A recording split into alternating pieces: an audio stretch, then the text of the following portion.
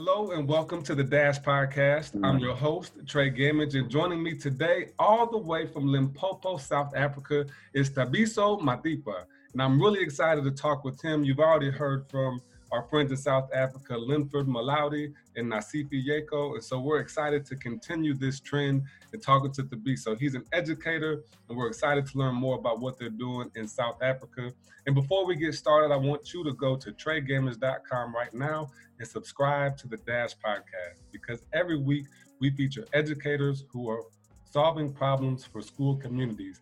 And while you're there, go ahead and check out our new course, Getting Unstuck, 4-step action plan to your best you. It's a communication action plan. It's going to help you build stronger relationships, find out what's keeping you motivated, and ease the tension in your day-to-day life. So without further ado, Thabiso, how are you today, sir? I'm doing well, thanks. And how are you, Trey Gamage? I'm doing good. It's been a pleasure to work with you. I know we've been trying to make this happen for some time, but we finally got it. So what's going on with you out there in Limpopo, man, and what are you teaching? In Limpopo, I'm teaching at a school called Flora Park Comprehensive High School, and it's a school in the city. Okay. It's in Polokwane, and it has about 1,300 learners. And I teach mathematics and physical sciences, FET band. Currently this year, in grade 12, I teach physics and I teach mathematics in grade 11. And I also have some chemistry in grade 11 and physics in grade 10. Wow. So those are my majors. That's a lot of different classes that you're teaching. Yes, what happens in my school is that because the numbers are many, we share papers. For example, there's physics, there's chemistry, paper 1, paper 2. The other one will do 1, the other one will do 2. So when you explain to somebody, it would be as if the classes are many, only to find that it's because there is some sharing of the papers. Yes. Gotcha. That makes sense. I know, like over here, typically what we try to, so there, it depends on where you're at. So I work with the school that we don't have a big enough school or a big enough budget to hire all the teachers we need for the high school classes. Yeah.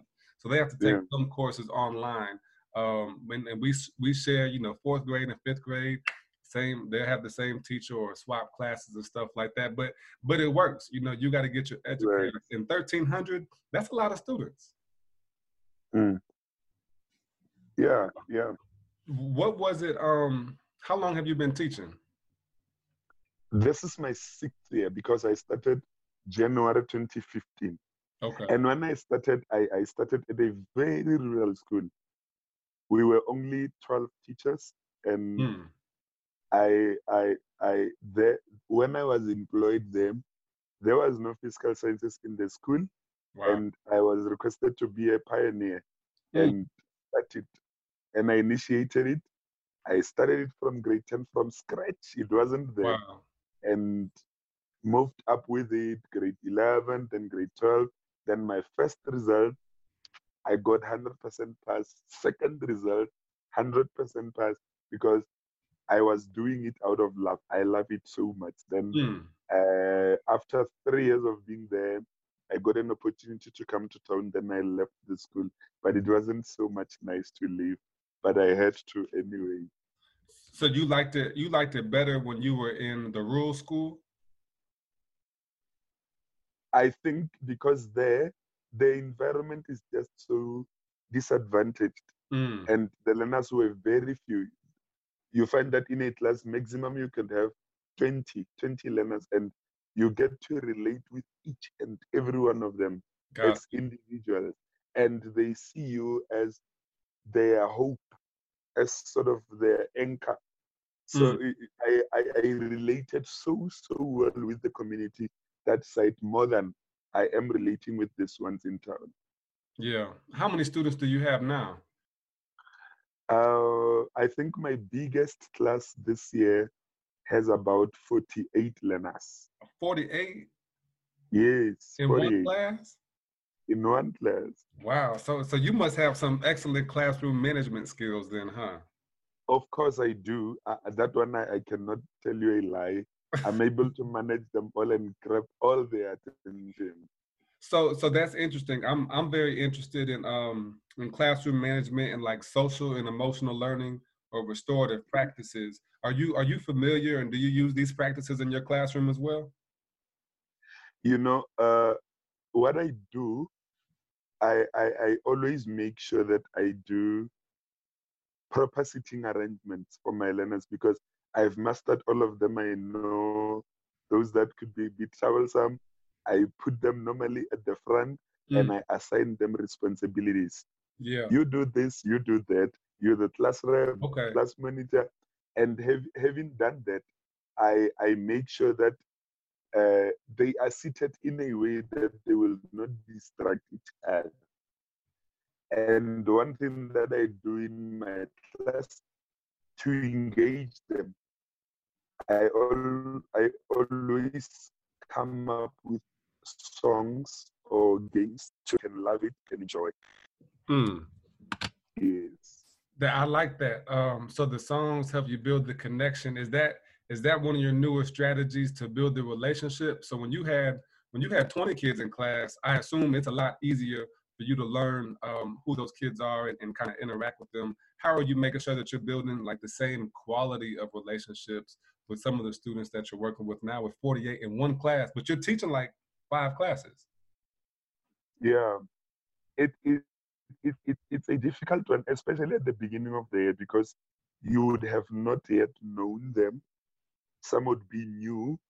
So it takes time. You get to understand them and learn them so that you get to know how to relate with them. But then one thing that works for me is that with the beginning of every new class, we talk, we set down ground rules together. I don't impose anything to them. I allow them to have a dialogue with me. Let them tell me what they want, and I tell them what I want. And then, having done that, we have a solid common ground.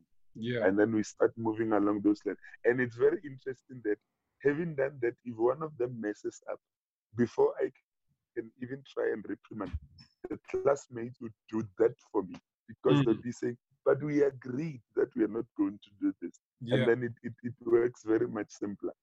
That's so good. That's so good. So in your school with so many people, do you guys have like is there school-wide rules and then you get to set your own classroom rules as well? Yeah. Yes, they are school principles. We call them the 10 Commandments of Florapa Comprehensive High School. And then below that, each and every teacher has to design their own classroom rules. Okay. Because different subjects will require different personalities, different strategies, different behavior. So it's the responsibility of the teacher to come up with those rules. Okay. Well, give me a couple examples of some of your rules, kind of, and how they help aid your education process and teaching your kids.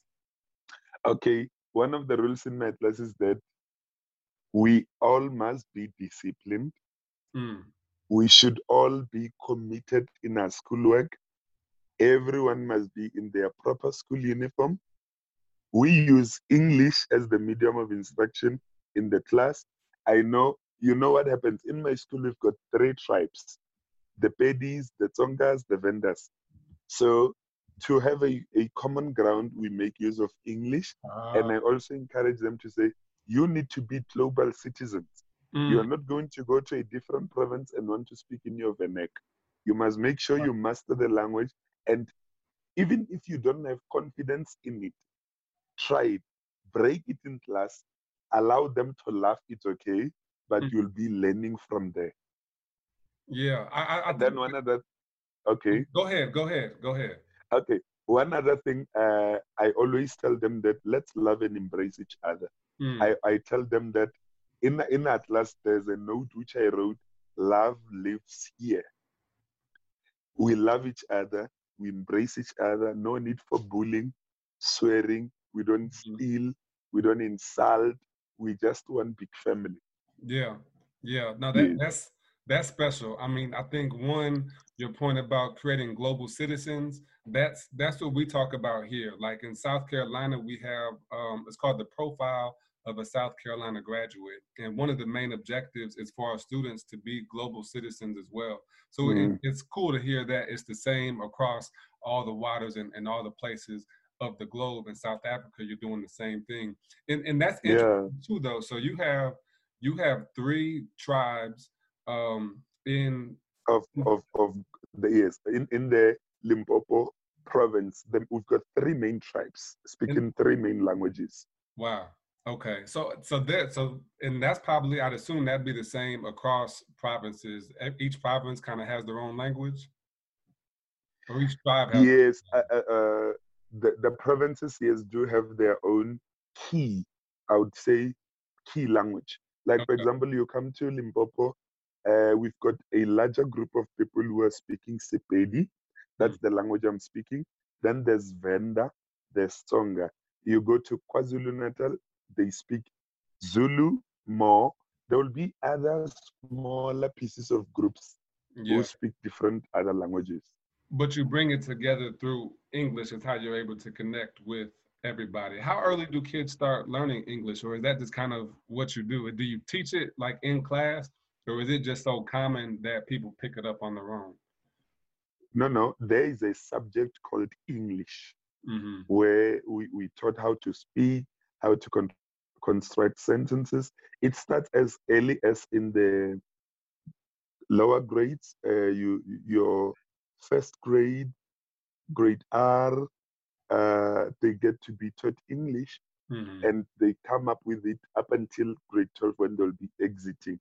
So they start with learning the language at an early stage. Yeah. Yeah. So that it's not a problem when you meet them in different subjects. That makes a lot of Yes. sense. And just kind of making English a common language. Though for me in America, I feel ignorant a lot of times because I don't speak anything else besides English. Oh, So it almost feels like I'm at a back, I'm kind of behind the times. But we're yeah, fortunate or blessed that most people do speak English or learn how to speak English at some point. I understand. What was it for you? What was your journey through education like when you were coming up in grade school and college? What was your journey like? My journey was a bit smoother, I must say, because I'm one person who loves education so much. From my very early age, my parents would even tell me that I used to show characteristics of somebody who loves school, loves books, loves everything. My primary was smooth. I've always been number one in Okay. performance. Yeah. Yes.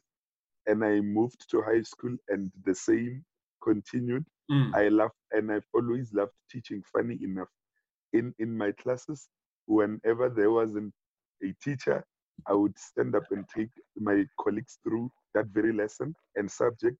And I've always been enthusiastic Yeah. in my endeavors. And I passed my matric with flying colors, distinctions, and I went to college, University of Limpopo, Mm. and I studied for my bachelor's degree in education, and I also did well. I've had good lecturers, I had good teachers. I think this is one of the reasons why I'm also here because I drew inspiration from some of the best people in town who Mm. taught me. Mm. Yeah. That's cool. I mean, you see a lot of times, I know they just released this Michael Jordan documentary last Mm. night about his last championship run. And they say a lot of times that people who are like naturally smart and really gifted have a hard time being a teacher or teaching somebody else that. But it doesn't sound like that's the case with you. Like you are someone who loves to learn, and you're also someone who loves to teach people how to learn. True, true. Did you ever think about doing anything else besides being a teacher or an educator? Yes. Really? I wanted to do medicine, Okay. but I think I take teaching as a calling for me Yeah. because having tried to apply at the medical school, you know, I had good symbols, I had good scores, everything that they needed I had. But for some reasons, they didn't want to admit me. Mm. And I felt convicted that, you know what, you are actually getting misplaced. You know exactly where you should go. So it's better that you heed the call of God upon your life and go and do that teaching. And here I am today, and I'm very happy. Yeah, for sure. What are Yeah. some of the goals, like what are the biggest obstacles that you're facing as a teacher right now? And how do you feel like you're playing a part in overcoming that obstacle? There's challenges that we're still facing here. There are many. One of them would be unavailability of resources, wherein a teacher has to improvise most of the time. Let's say you want to integrate ICT. Sometimes you have to bring your own gadgets, you have to bring your own data, you have to bring your own everything. Hmm. And when it comes to science experiments, you find that you have to do simulations. There's no availability of resources.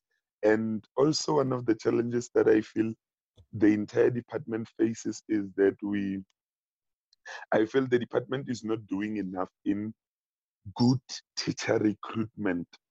You Hmm. find that we have people who just come to teaching as sort of an easy way out, Wow. and they don't give it their best. They don't teach with passion. They don't teach these learners with love. And when this person will be passing learners to you, you feel, but the learners are empty. Mm. It's like they haven't been taught. And this is worrisome. To me, it's very much worrisome because I feel we've got colleagues who are just killing our education Yeah. because of lack of passion in their hearts. That's sad. That's sad. Too And much. you know, and I mean, I think it's the same here too, Thabiso. I mean, we've got teachers. Well, let me frame it first as well, because I think a lot of times in America, teachers are held to the highest of highest standards. We've got to get the test scores right.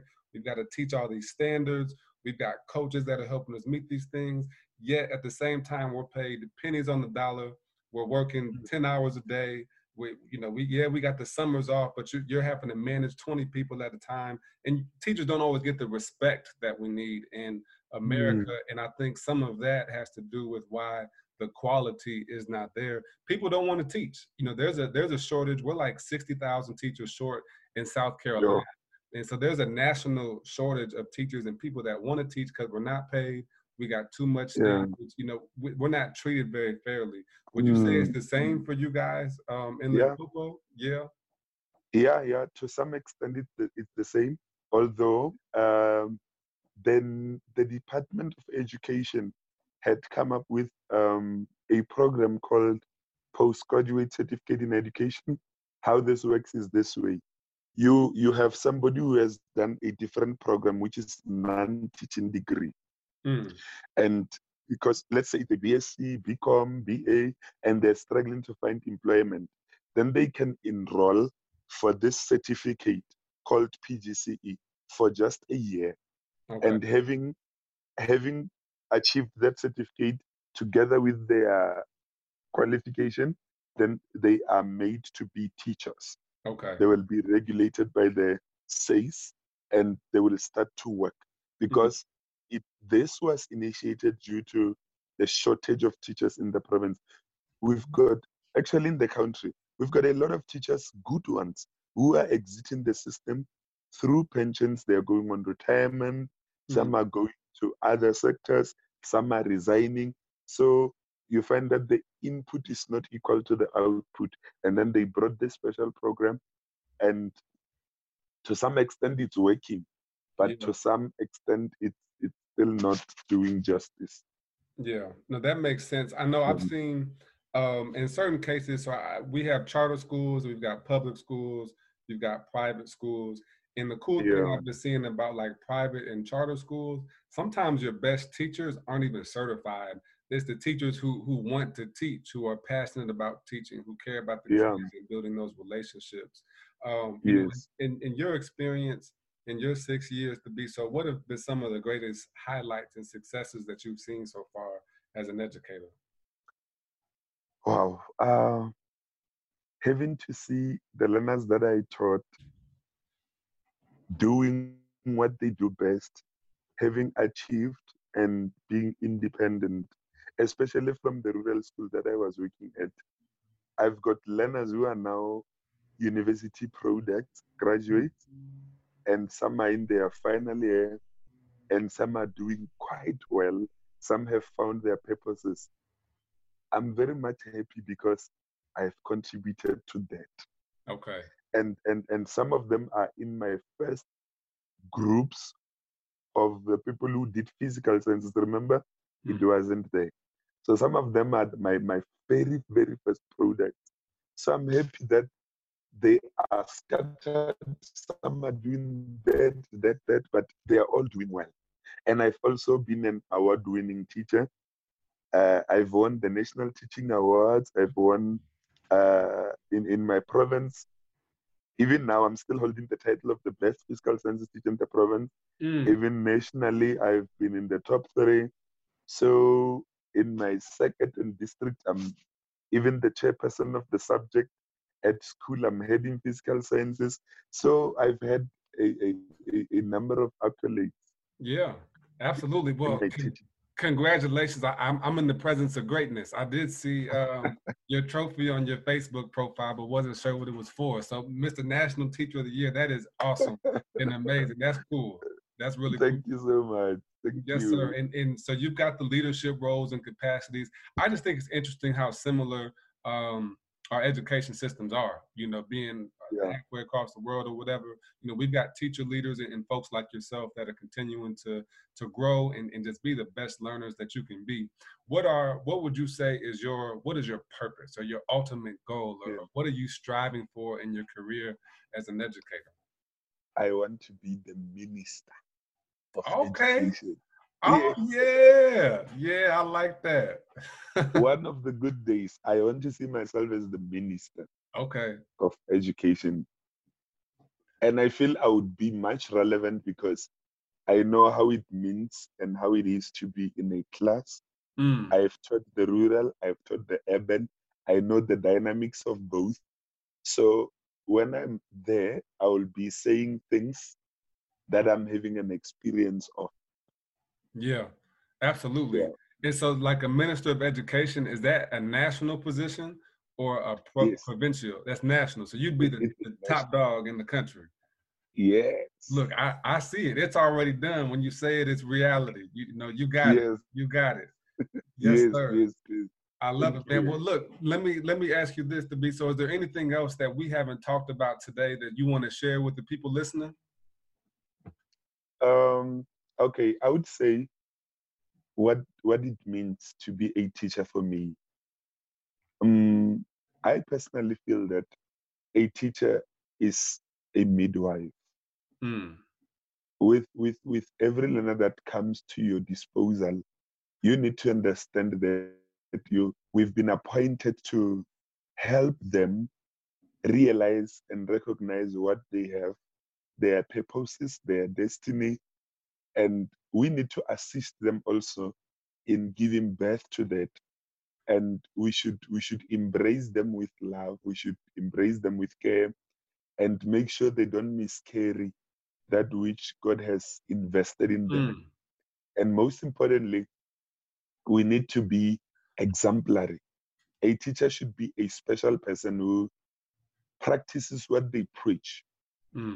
Be good at what you do, starting with how you present yourself to the learners and show them that it's possible, give them hope, inspire greatness in them, and give them the best education ever.